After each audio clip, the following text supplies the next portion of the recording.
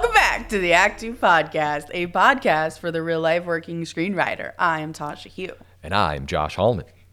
And as a reminder, Act 2 is a network and support group for the everyday working screenwriter, of which this podcast is just one of our many initiatives.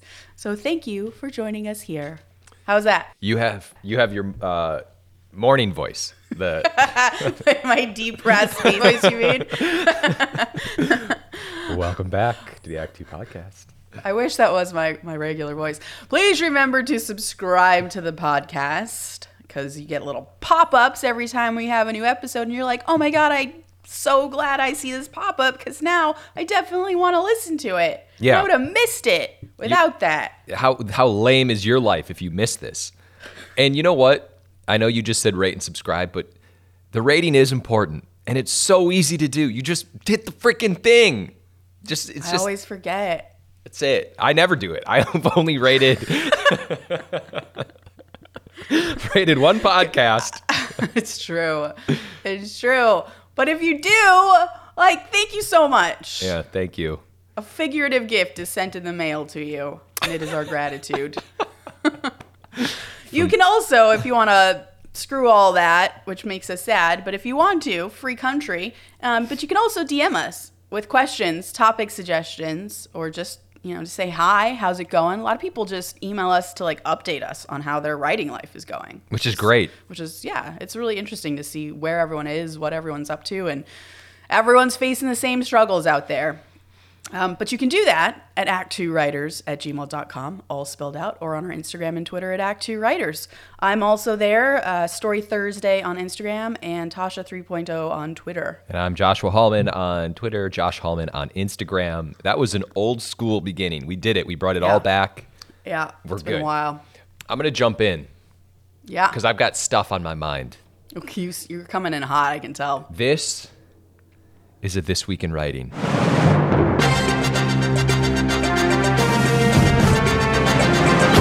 This Week in Writing. I did the dramatic pause for the music. That was amazing. Okay, Tasha, something happened. I messaged you about it yesterday. Mm-hmm. I was fired up. It was all in caps. It was all in caps. I had to hit the caps button on my phone twice, or the little thing, to make sure you knew that I was upset. Excuse me. All right. When you put it that way, it's so lame. I'm angry. I'm being angry. I might have been on my computer. I don't know. Yeah, I just write caps so often in my script. Okay, sorry. All right. So I had a notes call yesterday. I get on this Zoom. There's going to be some takeaway of this story, but I get on this Zoom. I wasn't 100% sure about the notes call. I had an idea of why we were getting on, but it was called, and so we got on, and we start kind of going into notes. It took a minute to get there, which, pause. This was a great reminder to always have a very clear driving force for a notes call. If who the leader is of the meeting? Who's the leader, and kind of. Yeah. I was in a little bit of a weird spot because I don't know if I should have. I think it probably would have been a little rude if I was like, so what's up? What's the deal? Why are we doing this? That just. I feel like the proper way is just being like, okay, so who's leading this meeting? And Damn. I've heard people say that all the time. And I was like, oh, you can just say that. Okay. All right. Well, I'll do that next time. And, but so I started to get these notes. And as you know, because you've seen me get notes before, sometimes I drift off, and I don't drift off, but I know that my expression looks a lot worse than how I feel. I don't know what it is. I think it's just my face. You can look angry. I look angry, but I'm not. I don't understand. Sometimes I'm just thinking, and I'm just staring and processing what's coming in, and then how to kind of respond, if I agree with it, if I don't agree with it. And I'm trying to figure this all out in real time. And I think I have to work on my facial expression because I ended up, there were some things that I was kind of bumping on, and I know that wasn't helping. So I was just kind of like, all right, what's the best response to not have to answer this and just kind of not do it at the same time and just be like, oh yeah, that's interesting. But then someone who was on the Zoom after when it was done, I was like, hey, man, I know I probably looked angry on that call. And he basically was like, you have a very serious face when you get notes. Like, it is not the face that you normally have. Yeah, that's interesting. And this was all just a reminder of, one, it's sometimes really hard to get notes. It's hard to hide your feelings when you get Always notes. hard. Yeah. Two, giving notes is an art, and we've talked about this a million times. Sounds like they failed in that art, maybe, or I think so, and I think there was a little, because I was saying, because the notes were pretty general, and we're not at a general stage in this script. We're like supposed to be going out to certain people, like yeah. Aren't you going to directors and actors? that. This was just for actors, Yeah. but which was supposed to happen this week, but it got paused because we had to do these notes. Okay. So a couple of the notes I got were a little broad, and so I was like, well, specifically, what are you bumping on in this moment? Like specific, and I kept saying specifically, and I think that was starting to kind of compile to a. It seemed like I was. That's tough. It sounds like it was a a snowball effect. Like their poor notes and poor organization. Because like the way it should have been handled is everyone on that call on the other side needed to have gotten together, gotten on the same page, known what they were going to talk about, and had an approach on how to speak to you about them. That's like the professional way of handling it, right?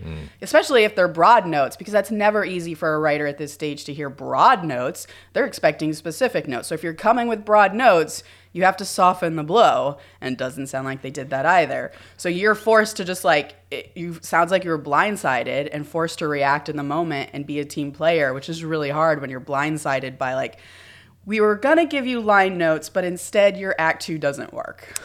Well, listen, and by the way, I love the people involved. But yeah, I think the point of this week in writing was, well, first of all, thank you for making me sound like it wasn't my fault. I don't think it was your fault. That's what I appreciate the most out of all this. Number one.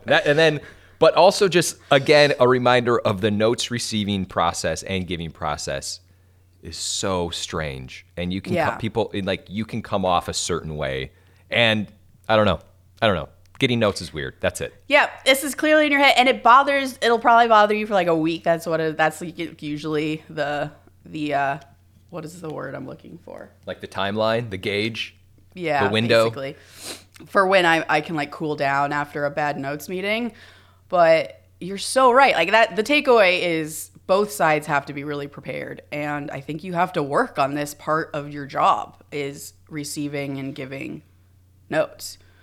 Because you're going to have to turn around and give notes. I have to give notes today on a script for one of my writers. And I know he worked really hard on it. And I have to be really positive, but also be honest about what needs changed and make them excited to do the changes and say, like, there's a whole thing you have to do. Yeah.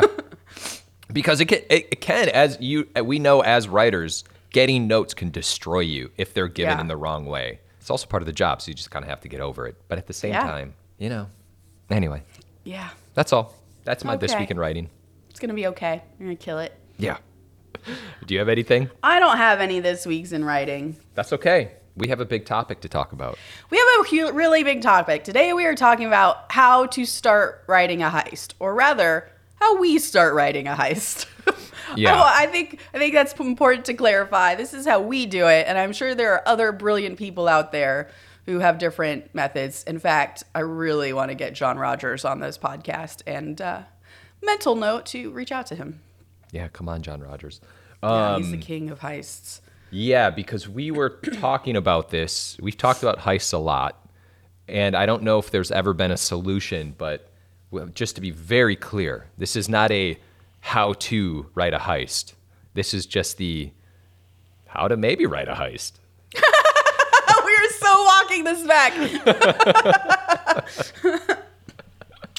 These are the things. I've written 3 heists lately, I think. One of them with a lot of help from Joshua, and they were agonizing every single time, but I got through them by kind of following these steps. And I will say, I'll also walk that back because as I was doing them, because it's the first time I was writing heists, which I love heist movies and all of that, but I just had never written one because they've always scared me.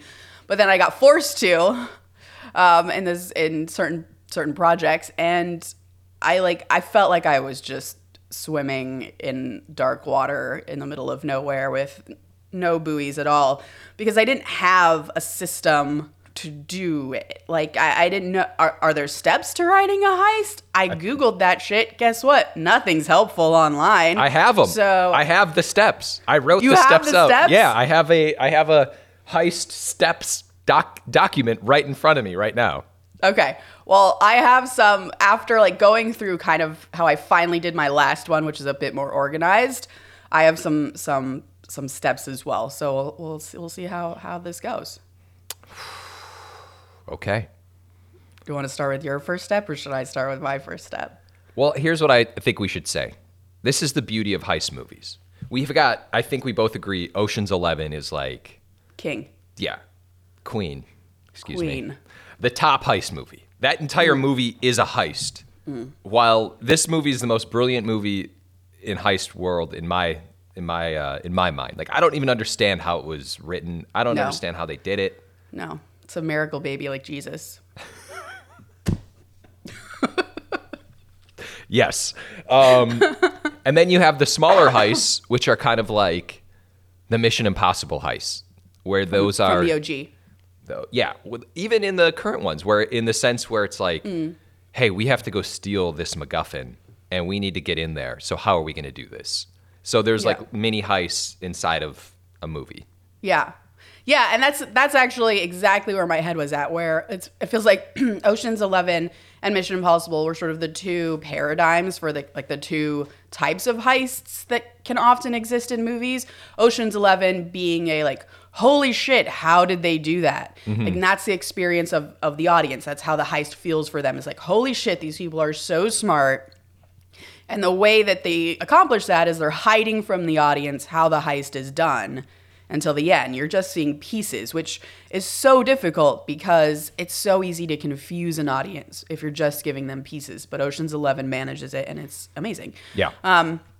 There's also, as you said, the Mission Impossible version, where it's more like the heist is more about the tension of will my heroes get caught and will they survive it? So it's less about how complex the heist is, and it's more about the complications and what might otherwise be a very simple heist, and then how smart are your heroes in overcoming those complications. So those to me feel like the two kinds of heists that we're usually seeing.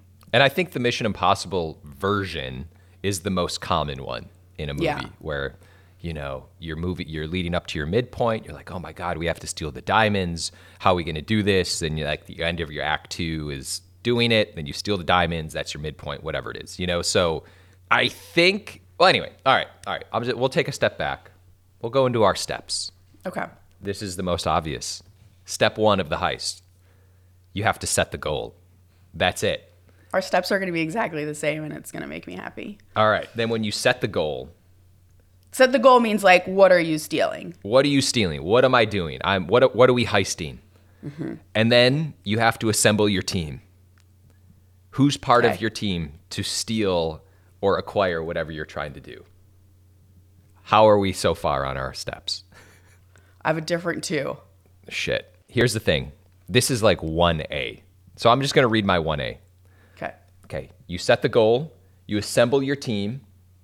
And then this is a little debatable, but you have that main character kind of lay out what the problems are in your heist. So for instance, you're like, well, we're going to have to get over this lake with crocodiles and sharks. And once we get over that lake, then there's a booby trap that's going to chop our heads off. And then there's lasers that we're going to have to get through. So you're basically just setting up everything that is required from the get-go. It's like your act 1 of your heisting.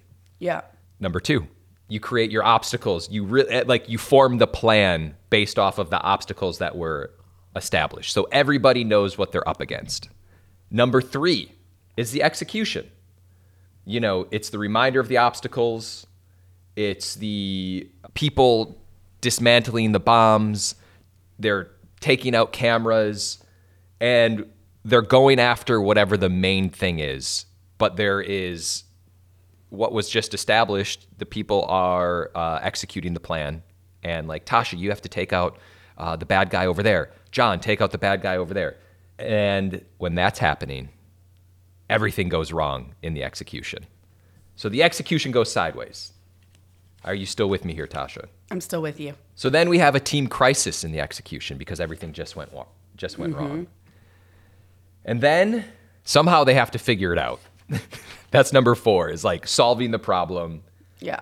And then number 5 is basically a final twist of like, oh, it wasn't really ever about this. There's actually something more at stake. Like the emotional piece? The emotional piece, and something, if this happens like in the middle of the movie, it creates more drama moving forward, and there's another twist. Right. I hope that made sense. That's kind of That like makes sense. That's like the basic structure of what a heist should do. That makes a lot of sense. And all heists pretty much follow that. Yeah. That exact, and yet it always feels fresh to me. Always. I have some more things to say about it, but I've been talking and rambling, so I want you to go. Okay, I'll do mine, and then at the end we'll sum up together. Okay. Sort of and fill in the gaps of each other's stuff. So yes, I agree. The first step is to figure out, what are you stealing? And I will say I actually approached this assignment a little differently than Josh. I think I approached it more on like, if you are sitting in front of a blank page, what should you do? Versus like thinking broadly about structure. But I think thinking broadly about structure is really, really good to then do this step. In fact, you should do Josh's first steps and then sidle over here. Let me just say, this is why I never go first, because you're what? No, he laid the foundation. You're always more prepared. It's so then what I do is I pivot off of my lack of preparation to make it seem like I was more prepared. Didn't sound like you were unprepared there. You had a whole list. You're like, here's what the blank slate and how you write a script and a heist. I was just up till 1 a.m. doing this. It's fine. Well, I have more. I was just talking so long. All right, go. I'm just kidding. Okay. All right. So yes, first step, what are you stealing, right? This automatically starts narrowing things down for you, because if you're stealing priceless art, or you're stealing money, or you're stealing Coke Zero, all of those things will be stolen in a different location and will have different complications. So that's obvious, but it really does help you if that's kind of your first place to start. I would say the second place to start, this is something I only learned in my last heist that I wrote, is think about the defenses. Now that you have your location, what are the defenses at that location? And this is that moment in Ocean's 11 or Mission Impossible where Danny or Ethan Hunt says, this is what we have to overcome to get the gold or to get the flash drive, right? So in other words, to make it through this movie and survive is going to be impossible. That's what you're telling us in that same step that Josh has when we're laying out the plan. Obstacles. But we, the heroes, are going to try and do this anyways. And I think the defenses stage, when you're plotting this out, this is where the real research part of your job comes in, because a Coke factory is going to have very different defenses than the British Museum, right? Are there guards, a security system? What kind of security system? Is it sound-based, touch-based, temperature-based, all of the above? Are there security cameras, magic traps, regular traps? Do they have those big cement blocks at the entrance so that cars can't drive up to it? I would say make a list and even make some up that might be believable to this location. Add those to the list. Be creative. You don't have to do all of these things. You don't have to include all of these defenses, because so many defenses can get repetitive. But it is a really great jumping off point to start thinking about what your heroes are going to have to do and to plan around. And then the next phase is sort of different depending on where you start your story, right? If you started with characters and you said, hey, I want my awesome team of characters that I love to go through a heist. So maybe you're writing a TV show and you already have your character set, but you want episode 5 to be a heist. Or you just started your Ocean's movie by thinking about this cool group of friends like the Goonies, maybe, who you want to put through a heist. Whatever that case is. If you're starting with character, I'd say look at your characters and figure out what skills do they need to bypass those defenses in ways that like Josh and I or any other normal person can't do. Are they extremely acrobatic?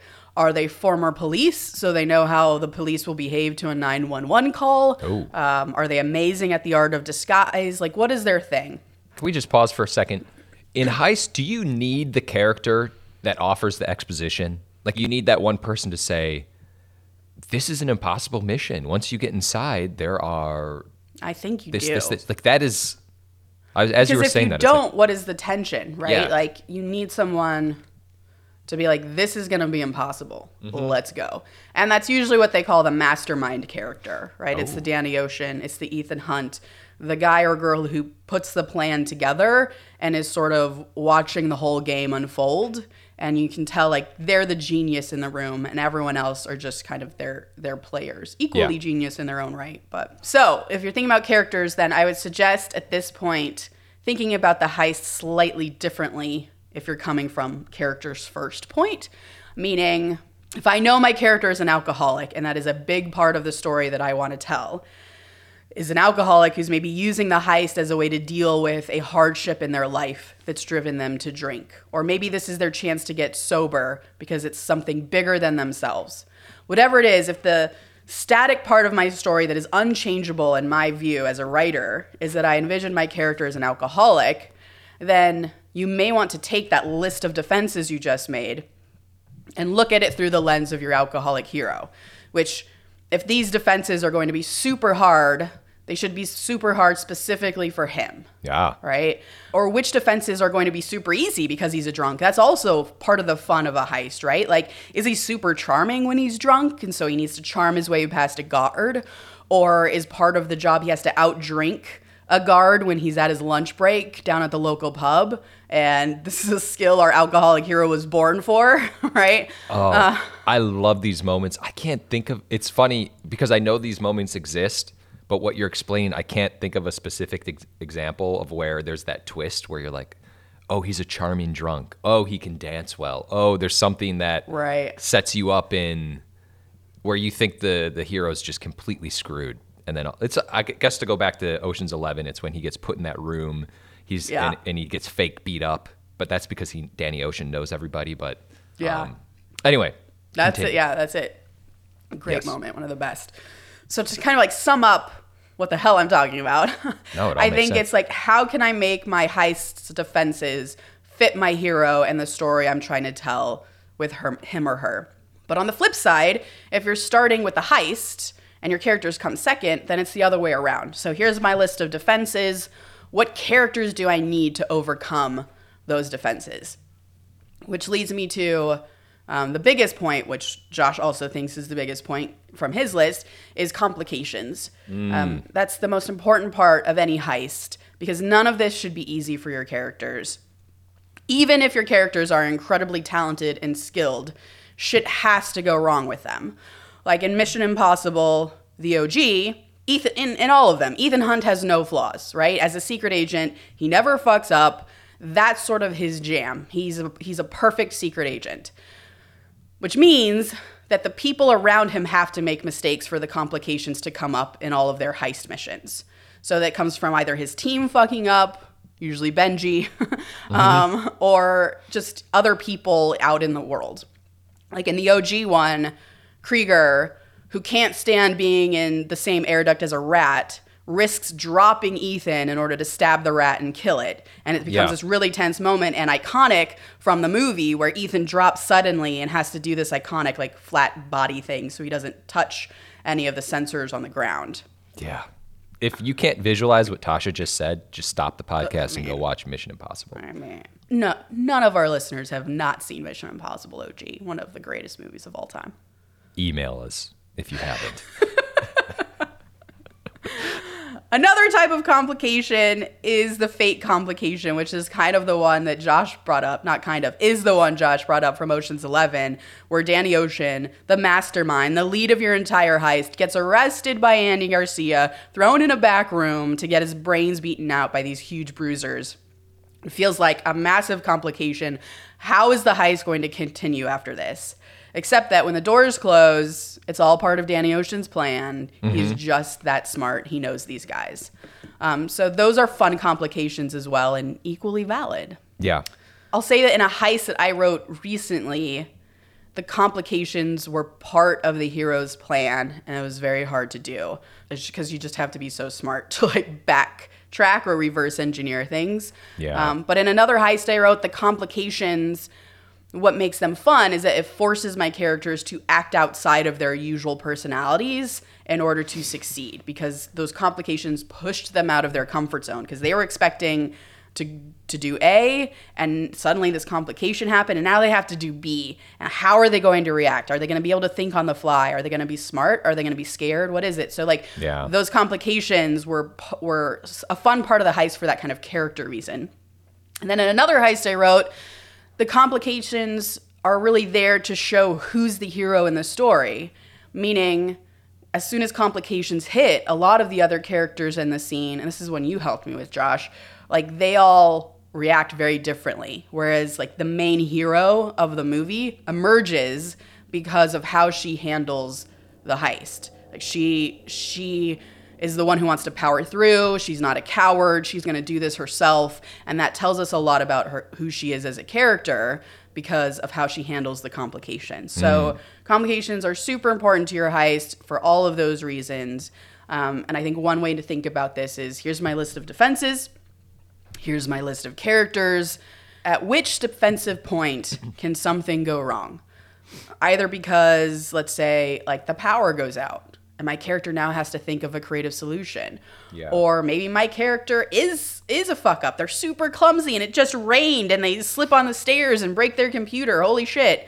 I think just start making this bullet pointed list of what could go wrong at each defensive point. Yeah. And like you'll have a lot of bad ideas, but you'll have some good ones in there.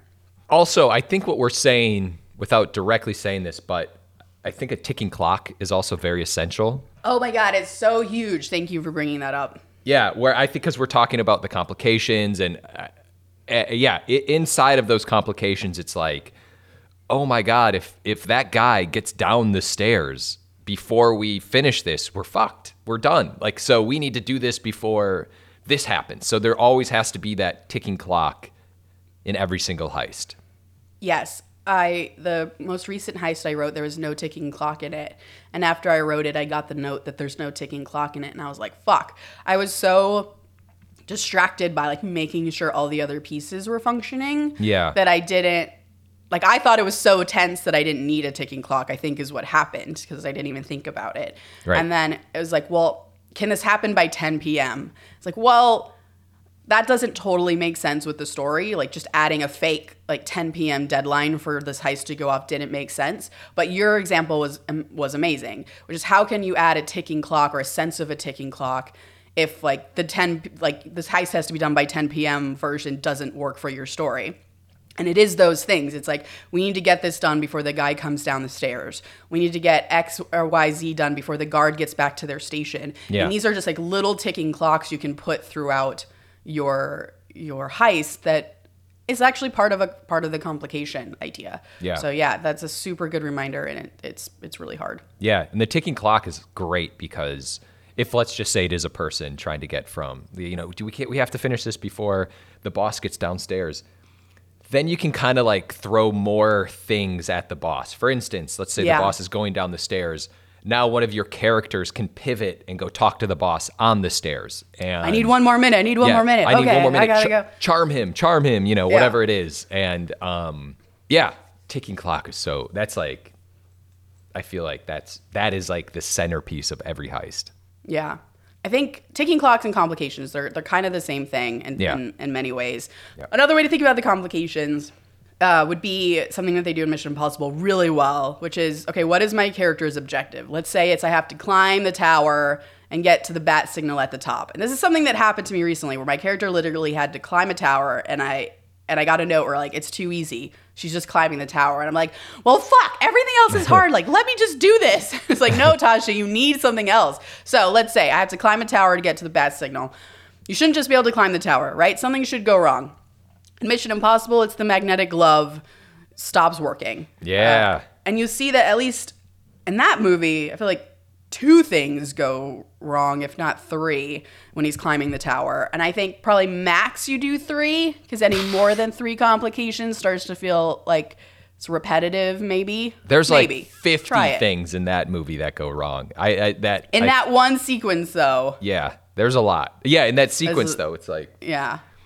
the ticking clock. There's multiple ticking clocks. There are in that. multiple ticking clocks. So good. Yeah. So good. What is that one? 3? No, that's Four. 4.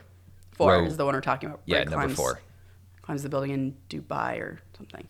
And then once I get to the top of the tower, after those complications and things that go wrong, and I've just barely survived this, it should then be hard for me to get to the bat signal. That's always the fun part to me, is like, I got some of the thing, and then I go to turn the bat signal on, and it doesn't work. Yeah. Like the cord is too short or whatever it is. So create complications for every objective in your heist is basically the conclusion there. Which is easier said than done. So It's easier said. You know, as you were explaining this, it reminds me of, when they say like to beat your characters up. Yeah. That's like, I feel like with heists, you're like beating your heist up in a sense, where it's like you have this plan and you do it, but then you have to like reverse everything you just did. And you're doing that over and over and over again, where it's like, okay, I just accomplished this, now change it. I just accomplished this, now I didn't accomplish it. Yeah, heists are tough, man. They're hard. Good luck out there. I guess the final thing, and it's not even really a step, but it's really thinking about once you sort of have everything, you have the defenses, you have the characters, you have the complications.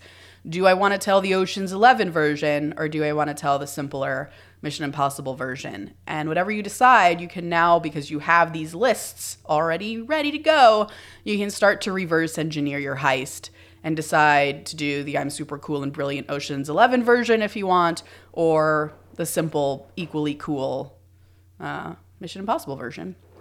Yeah, I think you're so right. You do need to reverse engineer at some point. And I think that just goes down to, all right, well, what's the goal?